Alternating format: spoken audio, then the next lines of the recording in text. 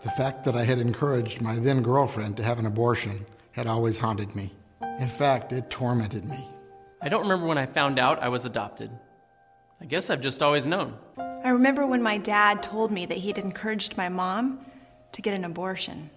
It kind of rocked her. All I'd ever wanted to be was a mom. All my mom wanted to be was this a mom. When Rachel found out she wasn't going to be able to have kids, we immediately thought of adoption. But then I got pregnant. And then again. And again.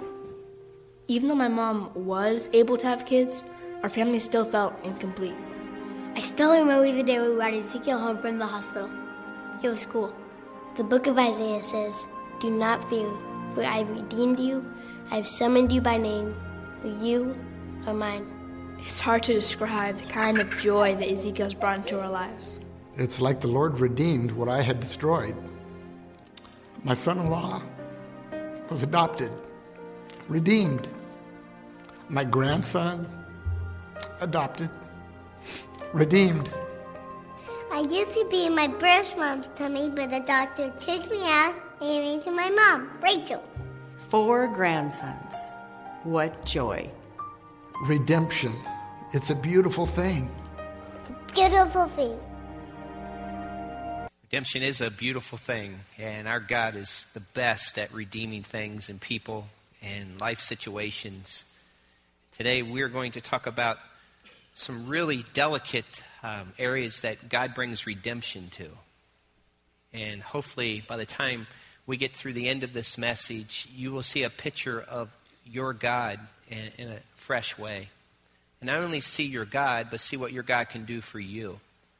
Today we will address some issues that generally aren't talked about much in public. And some of you carry some of these burdens and some of the weight of decisions that you've made and regrets and sins of your past that really just have haunted you for a very, very long time.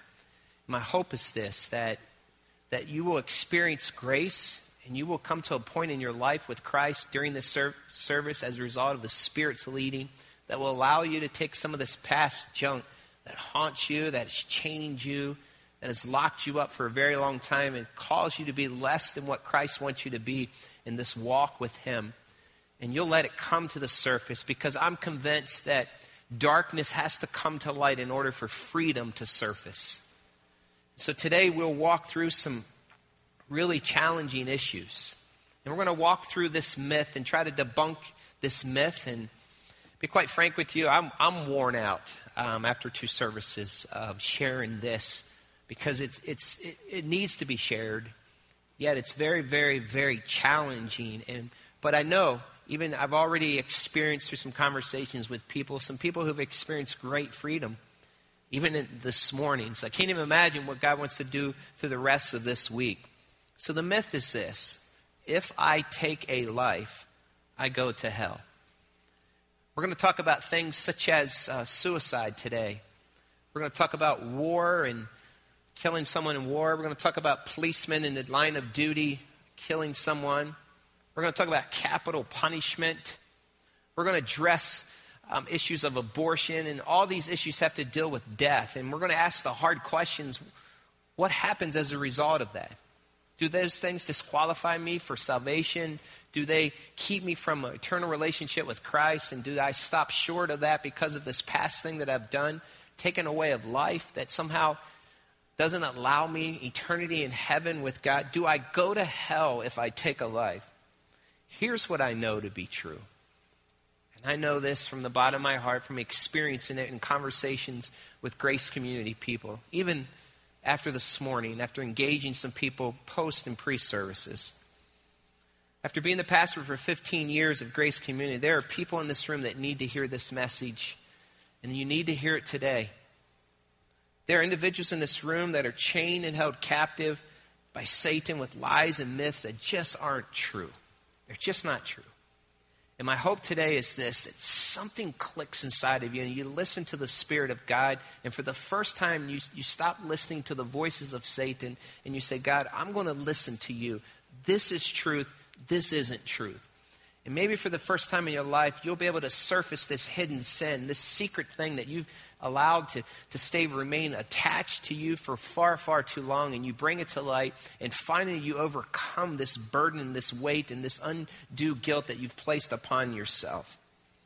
But there are secrets in this room that must surface for freedom to be unleashed and for broken lives to be redeemed.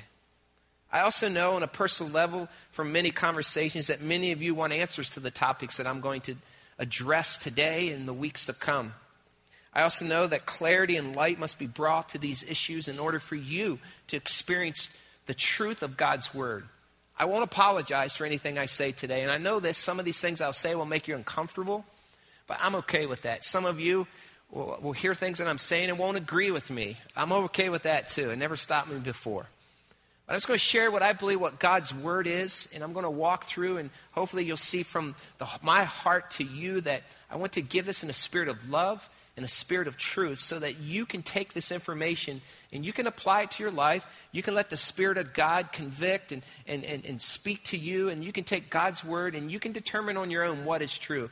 What I'm fearful of is that we have these theologies that we've developed and built, and they're kind of hodgepodge. We've been in a time of crises, and we've heard this person say this, and this person said that, and boy, that sounded good and felt good, and this person said this, and this is what I believe to be true. And all these theologies that we form regarding life and death and taking death have been formed in ways that aren't biblically correct. And so today I'm going to show you what I believe to be true from God's word, and hopefully you'll see that too. So the myth is this: if I take a life, I go to hell. I think we need to begin with a truth in the Ten Commandments. So grab your Bibles and turn to Exodus chapter 20. Exodus chapter 20 and verse 13. If you need a Bible, hold your hand up. Our ushers will be glad to place one in your hand. And while you're doing that, I also encourage you to grab a pen and grab the insert in the bulletin and take notes. There will be a lot of information that we give today, but I will guarantee you that this information you will use, if not this day in discussing it with someone else, you'll use it down the road. Teenagers, I encourage you to take notes. You will have friends that will face these same issues that you'll want to give answers to. Instead of just saying, this is what I think, let me ask someone else, you'll be able to defend what you believe through God's word. So I encourage you to take notes today also. But turn to Exodus chapter 20, and let's look at verse 13. When you find that, stand with me. Exodus chapter 20 and verse 13. In Exodus chapter 20, we have what we call the Ten Commandments. And commandment number 6 jumps out. It really is the foundation of what we're going to talk about today. And we need to address first this commandment and see what it really says. Exodus chapter 20 and verse 13. Read this out loud with me. Ready? Read. You shall not murder. Read it again. You shall not murder. One more time. You shall not murder. You may have a seat. By the way, let me just say this about the Ten Commandments. The commandments were given to us to reveal to us that we're all lawbreakers, that we can't live up to these, that we have this sin nature in us. They're given to us to live by. And after you look at these, you will soon find out that you and I are lawbreakers. They're there for us to reveal that we need a redeemer, because we could never live up to these because we're sinful people. So we can't live up to these. So they're there as a benchmark. We're not supposed to do these things. And when we do them, we're in need of a redeemer because we have committed a sin. What does this passage say? You shall not murder. Let me go left of this just for a second. The NIV translate this, you shall not murder, which I believe is the best translation of this word. It's the Hebrew word ratash. The King James Bible, I believe, does a poor job. King James is a great Bible, by the way. But I believe they have a poor translation of this commandment. If you have a King James Bible, it says, you shall not kill. And if you look in the New Testament, where we'll go to, it says, you shall not murder. 47 times this Hebrew word is used in the Bible, and every single time the word murder is translated for the Hebrew word ratash. So let's just lay that out there. This communicates to us And this commandment has been greatly misunderstood on many levels. And the resulting misunderstanding has led to serious errors, maybe in your philosophy of theology regarding life after death, or even on death itself. Does this commandment, does it say or does it forbid all killing? Does the sixth commandment forbid all killing? Thou shalt not murder. Does it say, thou shalt not kill? Is the taking of another human life always sinful and wrong in God's sight? That's the premise that we're looking at and we're trying to break down or build upon. Is this a myth? And I'm going to show you today what I believe to be true. I'm going to show you that I believe there are times and there are reasons that killing is justified in the Word of God. And I'm going to show you what I mean by that. First, let me just lay out some facts that are recorded in the Bible. Is it wrong for the government authorities to execute a murderer? In other words, is it wrong in our world today, is it wrong for Christians to build a philosophy of ministry that says that capital punishment is a biblical mandate by God? Is it wrong for us to believe that capital punishment is a mandate from God? Turn to Genesis chapter 9 and verse 6. Please turn back to Genesis chapter 9 and verse 6. Genesis 9 and verse 6 says this. Genesis 9 and verse 6 says this. Whoever sheds the what of man? What's the word? Blood of man. By man shall his what? Blood be shed. For in the image of God has God made man. If we just stop there in the Old Testament and say, are there instances or times when capital punishment is a biblical mandate? There it is. Look what it says. Whoever sheds the blood of man, by man shall his blood be shed. So if we just stop there, we can see that capital punishment is what should be given to someone who kills another man and sheds his blood. Some will say, well, that's the Old Testament. What about the New Covenant? Turn to Romans chapter 13. Turn over in the New Testament to Romans chapter 13. Matthew, Mark, Luke, John, Acts, Romans 13.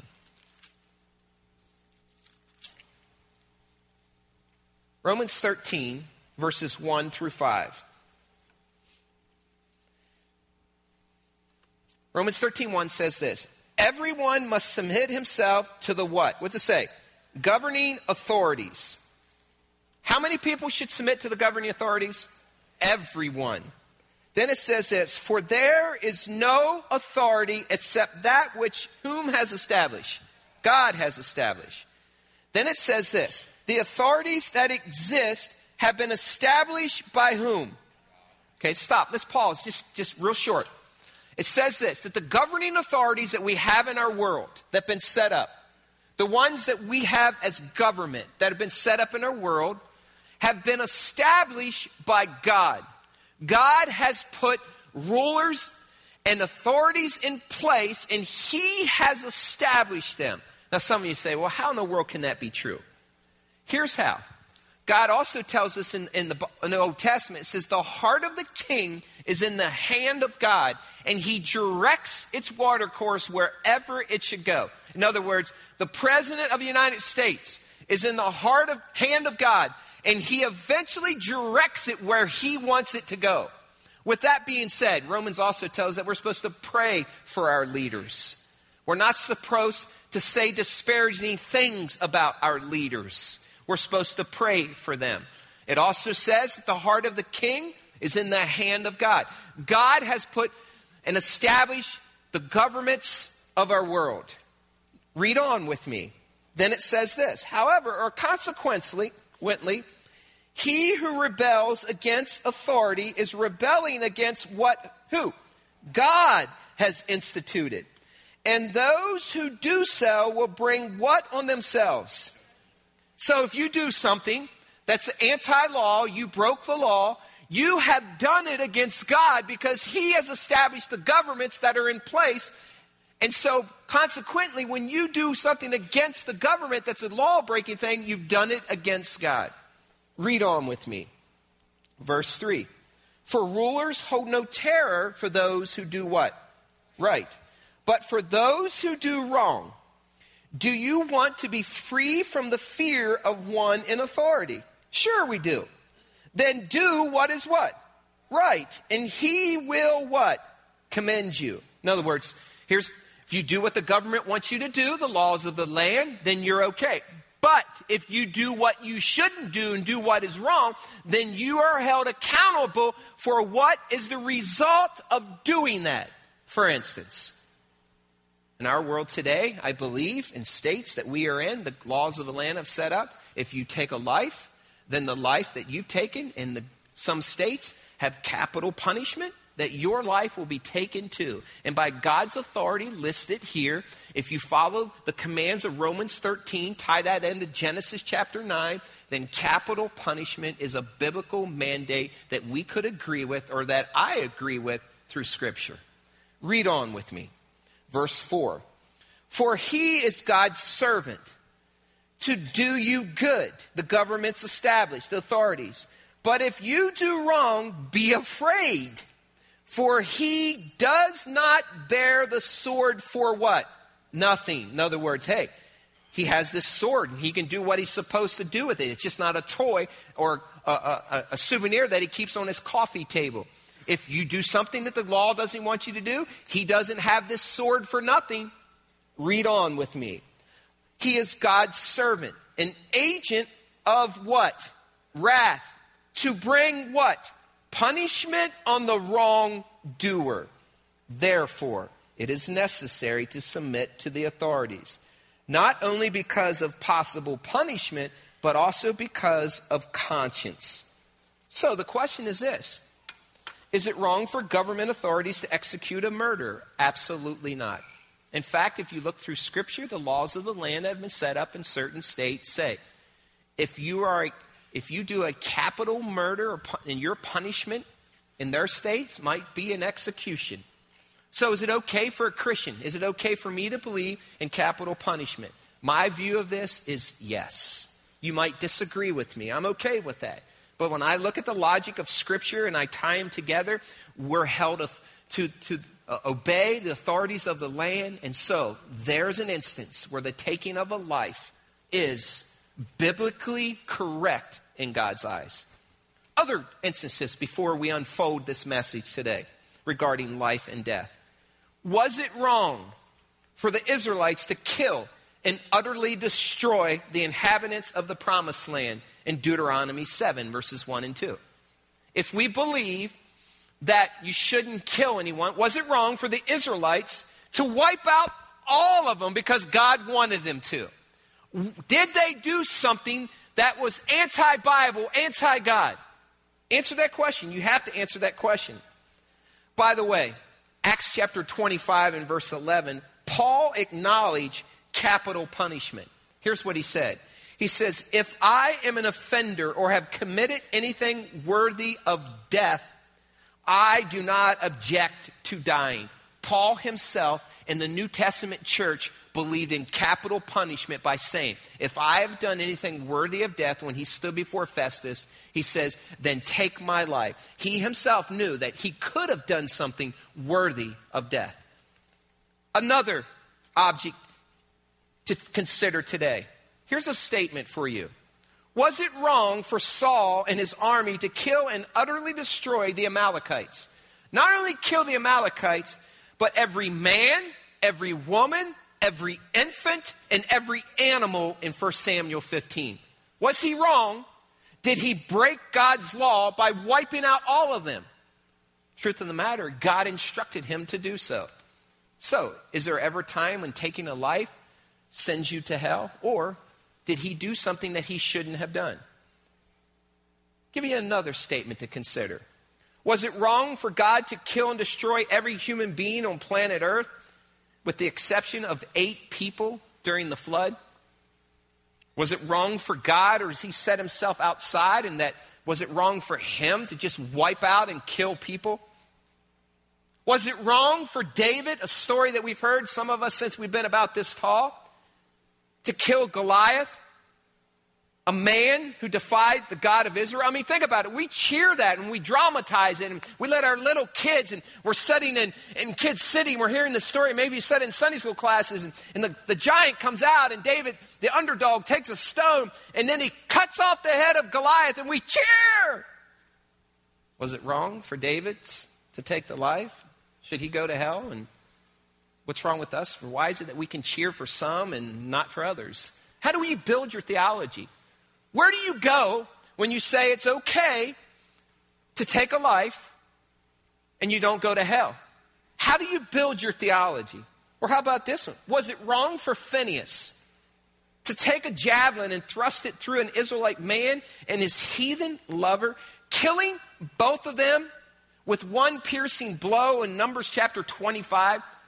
Was it wrong for Phineas to see this couple in intimacy and it was anti-God, and God didn't want him to do that, and he took a javelin, and as they were intimate together, he drove it through the two of them? Should he go to hell because he took the life of two people? Or did God instruct him? Look at that passage in Numbers, and you will see later that God commends him and blesses the Israelites. So, is there ever a time? So when you begin to build these cases, there's all kinds of cases that will just tear your case down.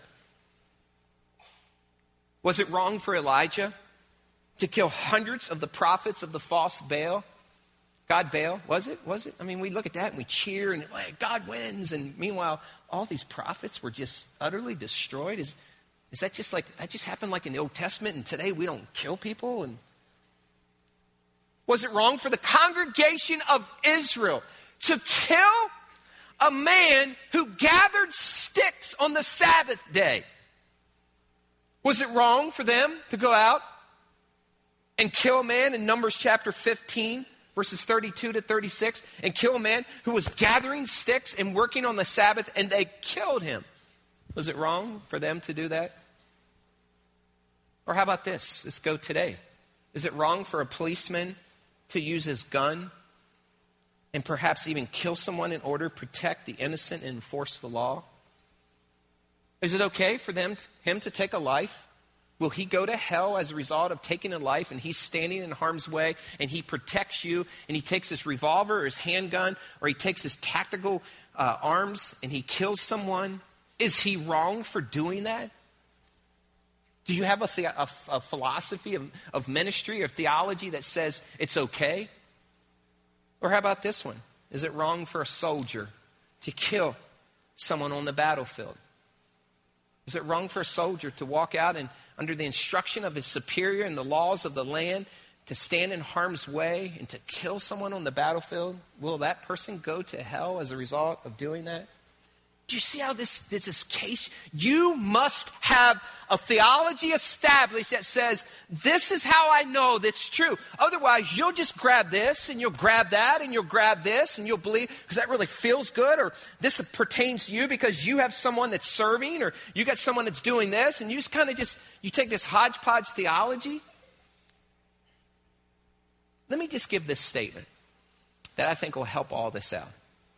All murder is killing, but not all killing is murder.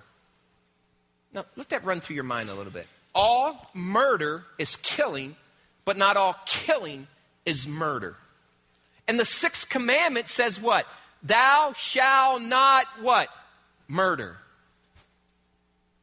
The word is used 47 times in the Bible, and it always means murder.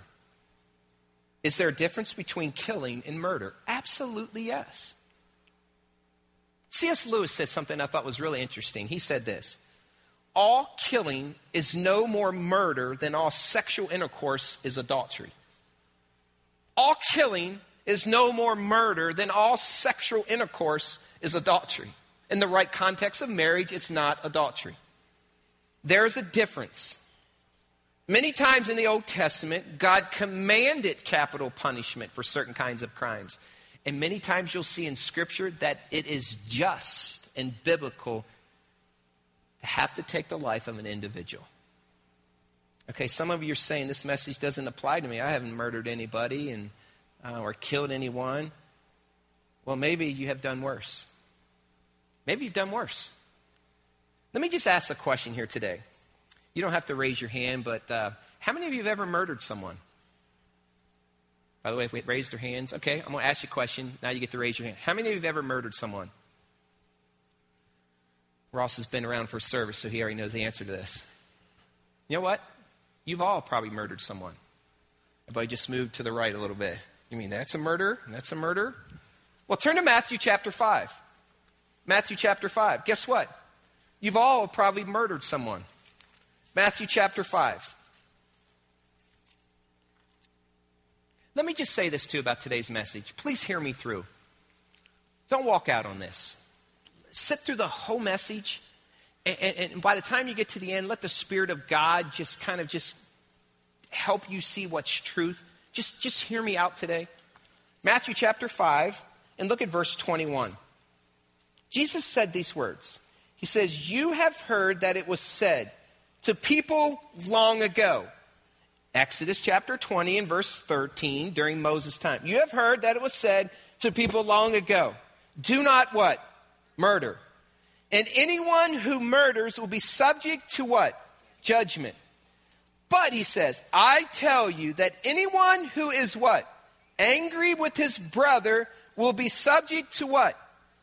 Now, if you took those two together and you looked at the original Greek, it's the same Greek word. It's the same judgment.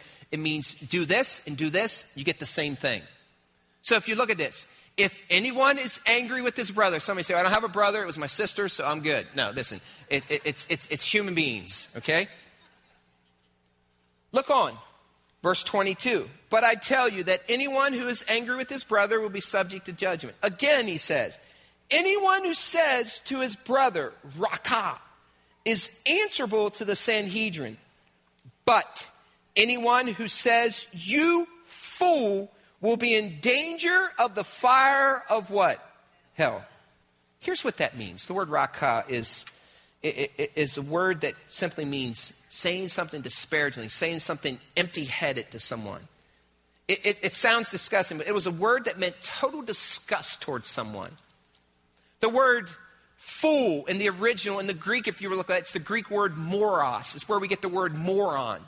It's like if you say something to a brother or a Christ follower person, calling them idiotic, and if you get so angry with your words that you let your words say disparaging things about a friend, a brother, you have done the very same thing, and the same judgment comes to you as a murderer in Exodus chapter 20 and verse 13. Jesus always raised the bar. Somebody say, "Well, I'm okay on the sixth commandment." No, we're not, because Jesus says, anger and the devaluing of a human being with our words and action is the same as the sixth commandment. In other words, if you've ever done anything with your words in an angry way, an ungodly way, and said it to someone, and you wished the worst upon that person, and you told them what you thought, and it wasn't very pretty, and it was in anger, and then you had the taste and the spirit of rakah and moros, and you said that to someone, then you have done the very same thing as Exodus chapter 20 and verse 13. You have committed murder. Now let me ask this question. How many of you have committed murder? Some of you still don't want to raise your hands. So does that mean we're all going to hell? Does that mean that your beautiful son and your beautiful daughter and your husband and your wife are going to hell? Does that mean that if we've taken of life, because it says we've murdered, Jesus raised the bar, so do we go to hell? We're all guilty. Let's move on from the sixth commandment and handle some of these issues that we're talking about. First one is this. If I or someone I know commits suicide, do they go to hell? Turn to Ecclesiastes chapter 7 and verse 17. Psalms, Proverbs, Ecclesiastes. Please turn there. Ecclesiastes chapter 7 and verse 17. Ecclesiastes chapter 7 and verse 17 says this. Do not be over wicked, and do not be a fool. Why die before your what? Here's what that says. That the possibility exists that you and I die before our time. And this is often a verse that's referenced to someone who's taken their life, who's committed suicide. And so as a result of that, some will go back and say, hey, the Bible says don't die before your time. And if you die before your time and you shortchange your life, then you will go to hell because you've taken the perfect will of God and you've circumvented that and you've stopped his will. And now because of that and your selfish act that you've done, you are going to hell as a result of committing suicide. Let me just say this. One of the primary reasons that this takes place, that suicide takes place, is people get so low and they get so depressed and they get so hopeless and they get to a point where they really believe that their life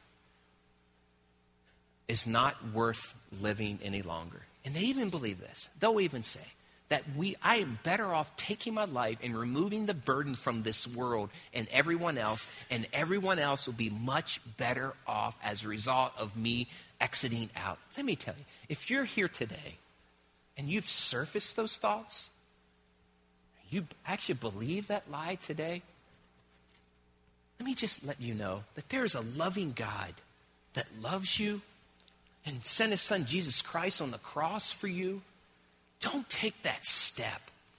Your life is valuable. You are marked with the image of God.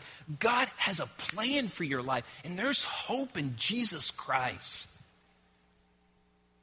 But you know what often happens during these times when someone takes their life?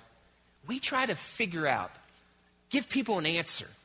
And so here's the answer that often surfaces when someone says, will my friend go to hell? Will my dad go to hell? Will my mom go to hell? Will my brother go to hell? Will my classmate go to hell because they've taken their life and they shortchanged and circumvented God's will? And so we'll often say this. People will say, I think they're going to hell because, and here's why you say, because they didn't have a chance to confess their sins.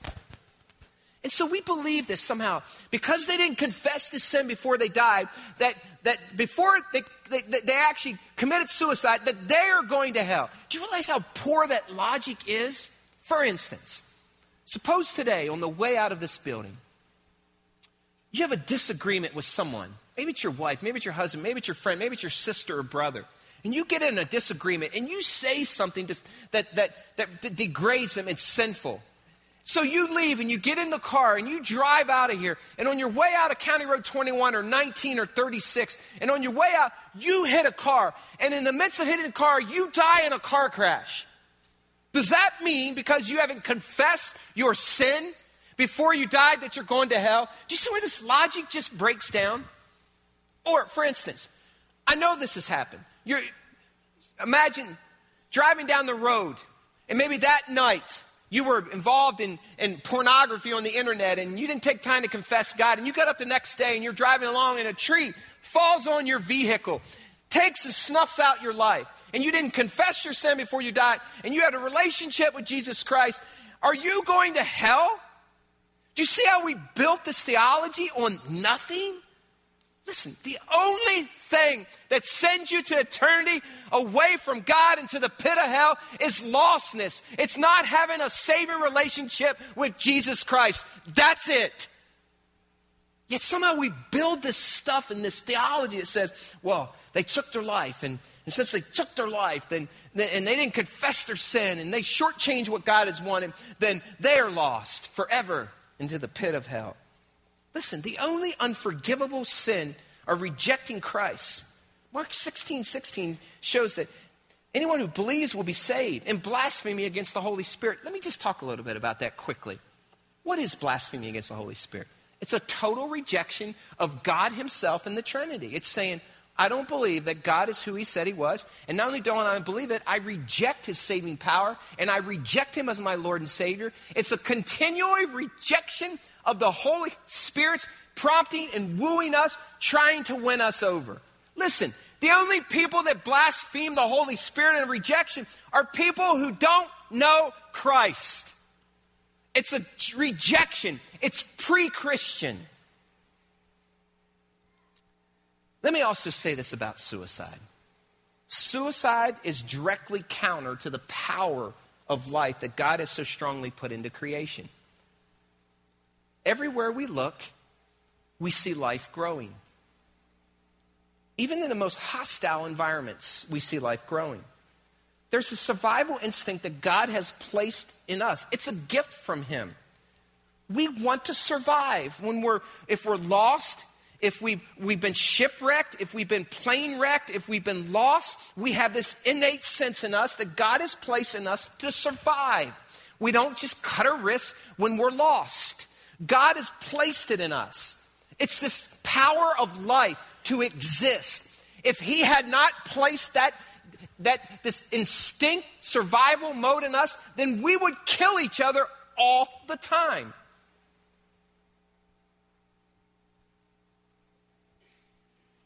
Think through this a second with me. Where do you think this comes from?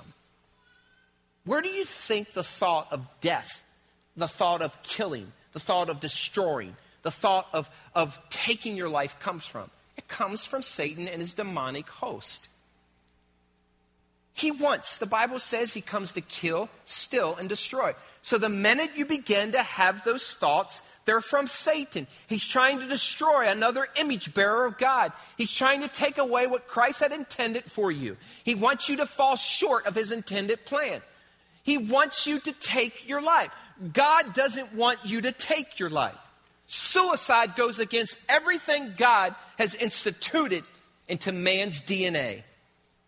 But the only thing that will separate you from an eternity in heaven is not having a life-saving relationship with Jesus Christ. A person not having a born-again relationship with Jesus will enter into hell. You might say, isn't suicide murder?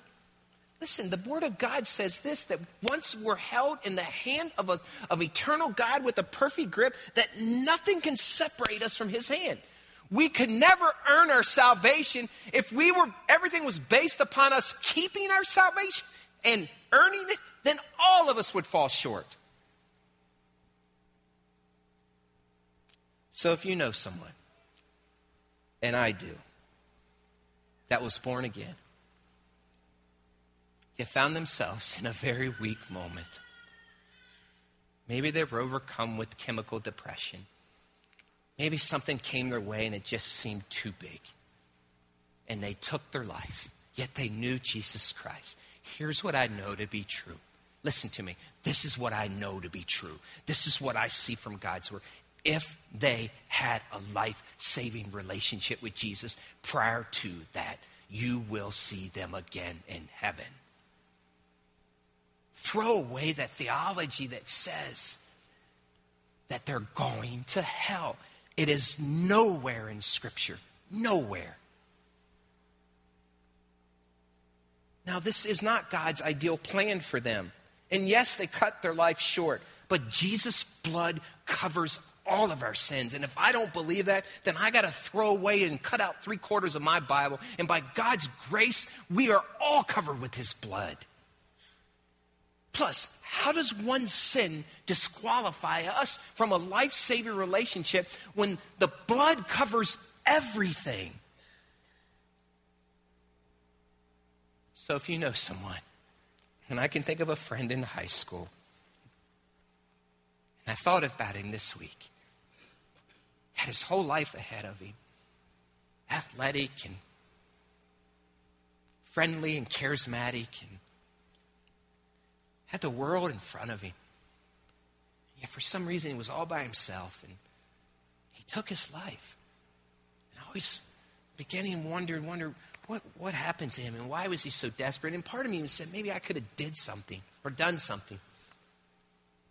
But here's what I know to be true based upon God's word.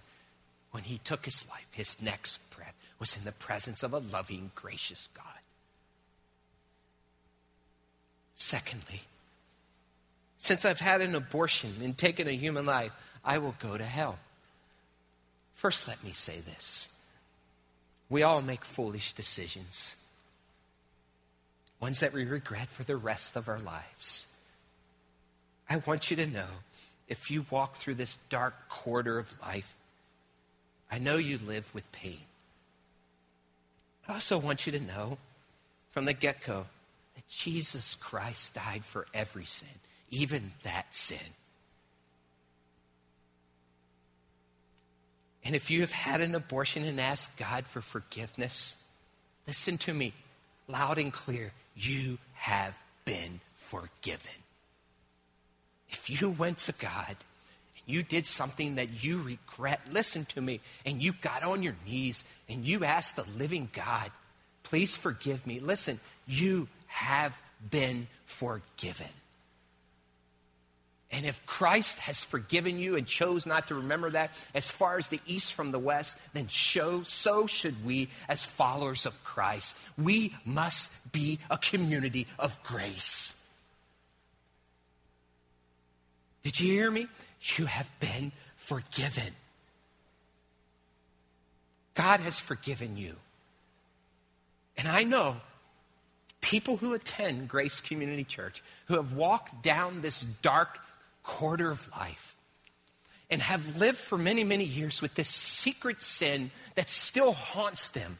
And they're afraid to surface it in community because with the fear of people judging them, pushing them out and looking at them in a weird way. And so they live with this guilt. And what happens is Satan has continued to beat them up. And they're less than what they should be in Christ because of a poor decision, a sinful act. Listen, we must help them to take the darkness and find light and find freedom. We must be people who listen and receive and say, I love you. In other words, if we don't, then this community and Christ's followers will never be all that they have intended, that Christ intended them to be. You must not let Satan riddle you with guilt. You must not let some super righteous Christian Pharisee riddle you with guilt. You must confess it to God and confess it to one another and be free once and for all. I want Grace Community to be a place where we share those stories and we respond in grace and truth and love so that people grow to be the people Christ intended them to be.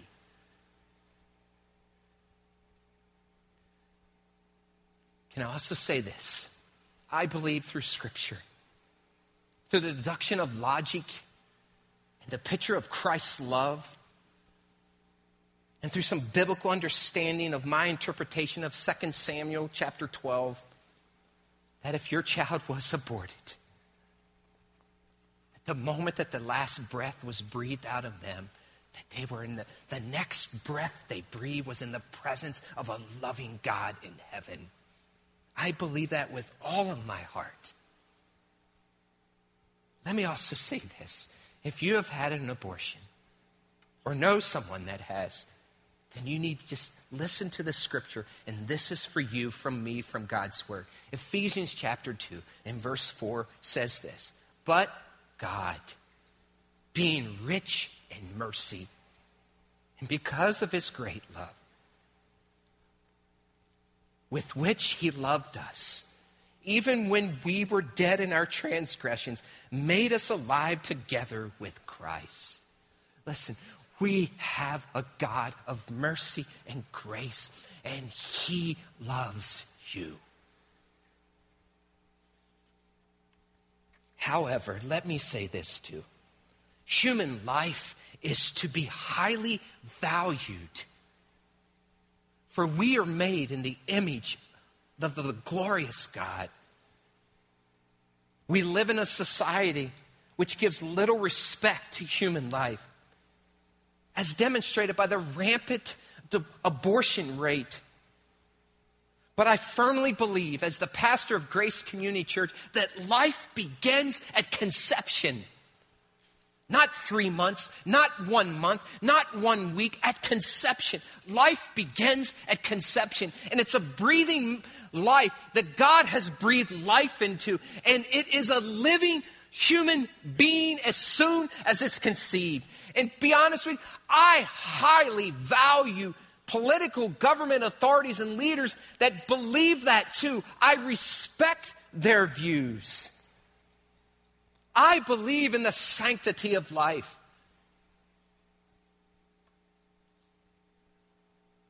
But we as Christians must devote our time and efforts for things we stand for and not what we stand against. Here's what I know to be true too. Someone in this service, and people in the other services, and women in this room still haven't forgiven themselves.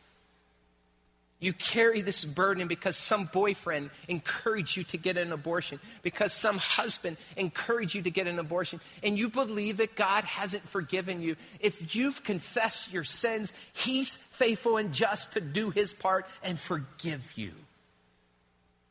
Don't let this secret sin that the blood of Jesus Christ has covered at Calvary keep you from being less than your best for Jesus. It's time to experience the rich grace of a loving, merciful God. Thirdly, let me say this. If I've taken the life of an enemy in war, then I go to hell. Let me begin by saying this. While taking of a human life is never to be taken lightly, nevertheless, I believe this. This is my opinion, and you can disagree with me, and I'm okay that you disagree with me. The consistent teaching of Scripture is that there are times when the taking of human life is justified in order to stop the spread of evil. The Bible is clear as far as I'm concerned and has authorized the government to enforce the law and punish offenders. Romans 13, 1-5 shows us that. In fact, Ecclesiastes chapter 3 and verse 8 says this: there is a time for war and there's a time for peace. Romans 12:18, which most people go to refute this, says this: if it is possible, make every effort to pursue peace. Listen to me. Peace is always the first thing to go after. Try to pursue it. Go with it with everything you got. Try to get peace. But the word says this: if it is possible on every occasion, pursue peace. It means that there are times it is not possible. I know this is hard information for some, but I have to ask this question. Was Jesus a pacifist? How would I answer that question? I'm not asking you to answer that question. And I know some of you would come to a different spot, but this is what I believe. Don't throw stones at me. This is what I believe. I'll probably get stoned tomorrow, but I believe this with all of my heart. I don't think he was. Because twice in the New Testament, he cleansed the temple by force. It says that he made a whip. He went in and he cleansed the temple because of the evil that was pervading it. Listen to me. It doesn't say he politely went and asked, "Pretty please, would you get out of here?" Jesus went in with force because he couldn't stand the evil that was there, and he took a whip and he cleansed the temple. They were in the wrong place, and he forced them out. Luke chapter 22 and verse 36 says this. Jesus once told his disciples, he said, "Sell your coats and buy a sword." And if you look at the context of that, my interpretation of that is this. He asked them to take a sword to defend themselves.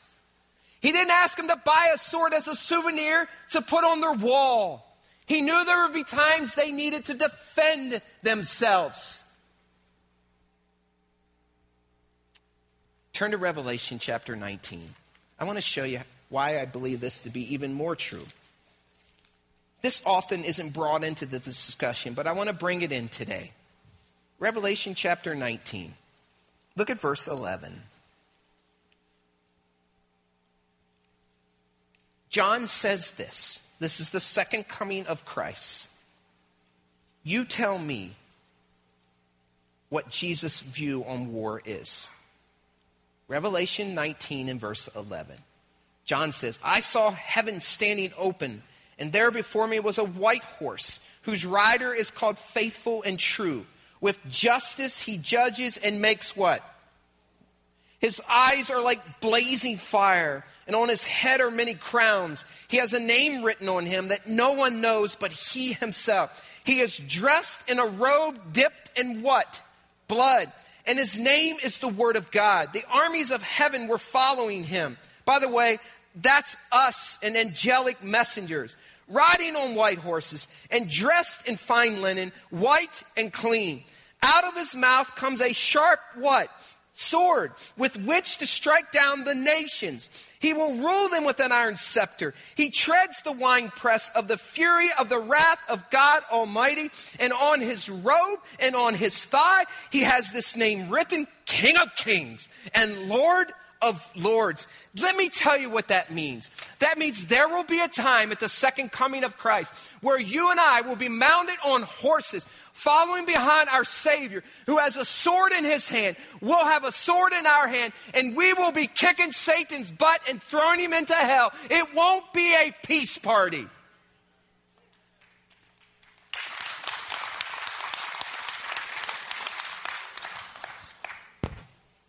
So let me say this from the bottom of my heart with love. For those vets that are in this room who have submitted to authority of the government and have served in the military, and because of that involvement, you've had to take a life, I say thank you. And I am sorry that you've had to experience that. You are not going to hell. And you have not broken the sixth commandment. With that being said, there are many of you who have experienced and witnessed some horrific sights by just serving your government. And as a result of this involvement, carry a huge burden that you continue to suppress and you continue to bury. I want you to know that you have not sinned, but you have served your country well.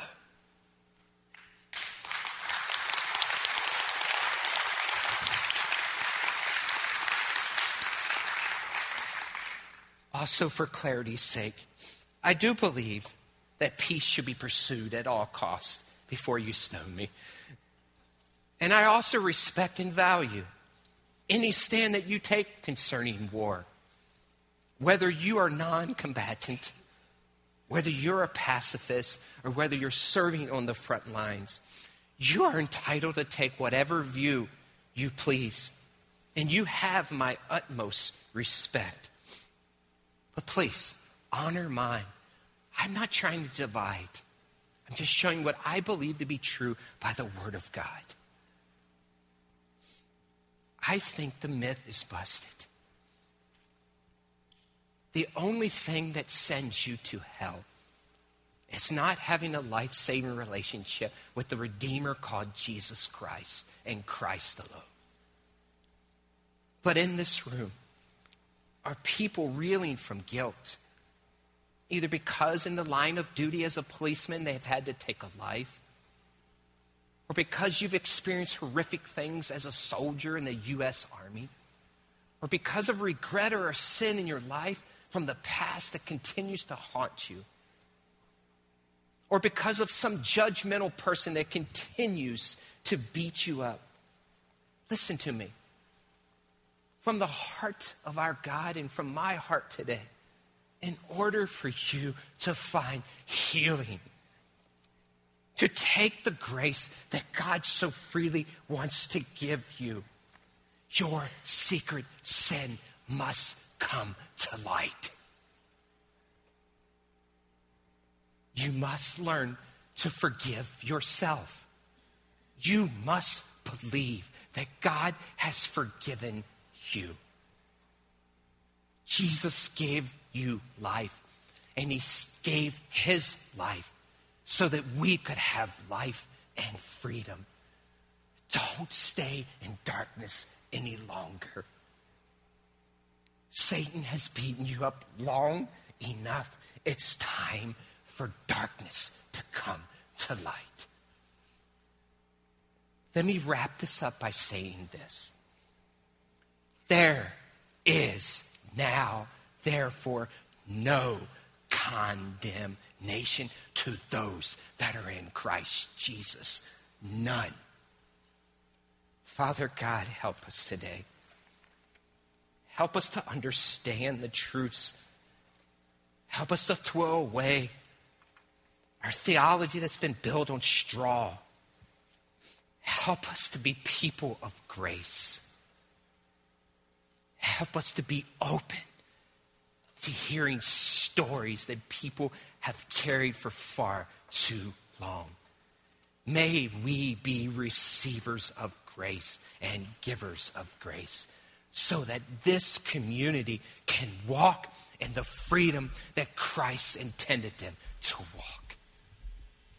Help us to see that we're not guilty anymore, that we're not filthy anymore, that by the blood of Jesus Christ, we can be gloriously free.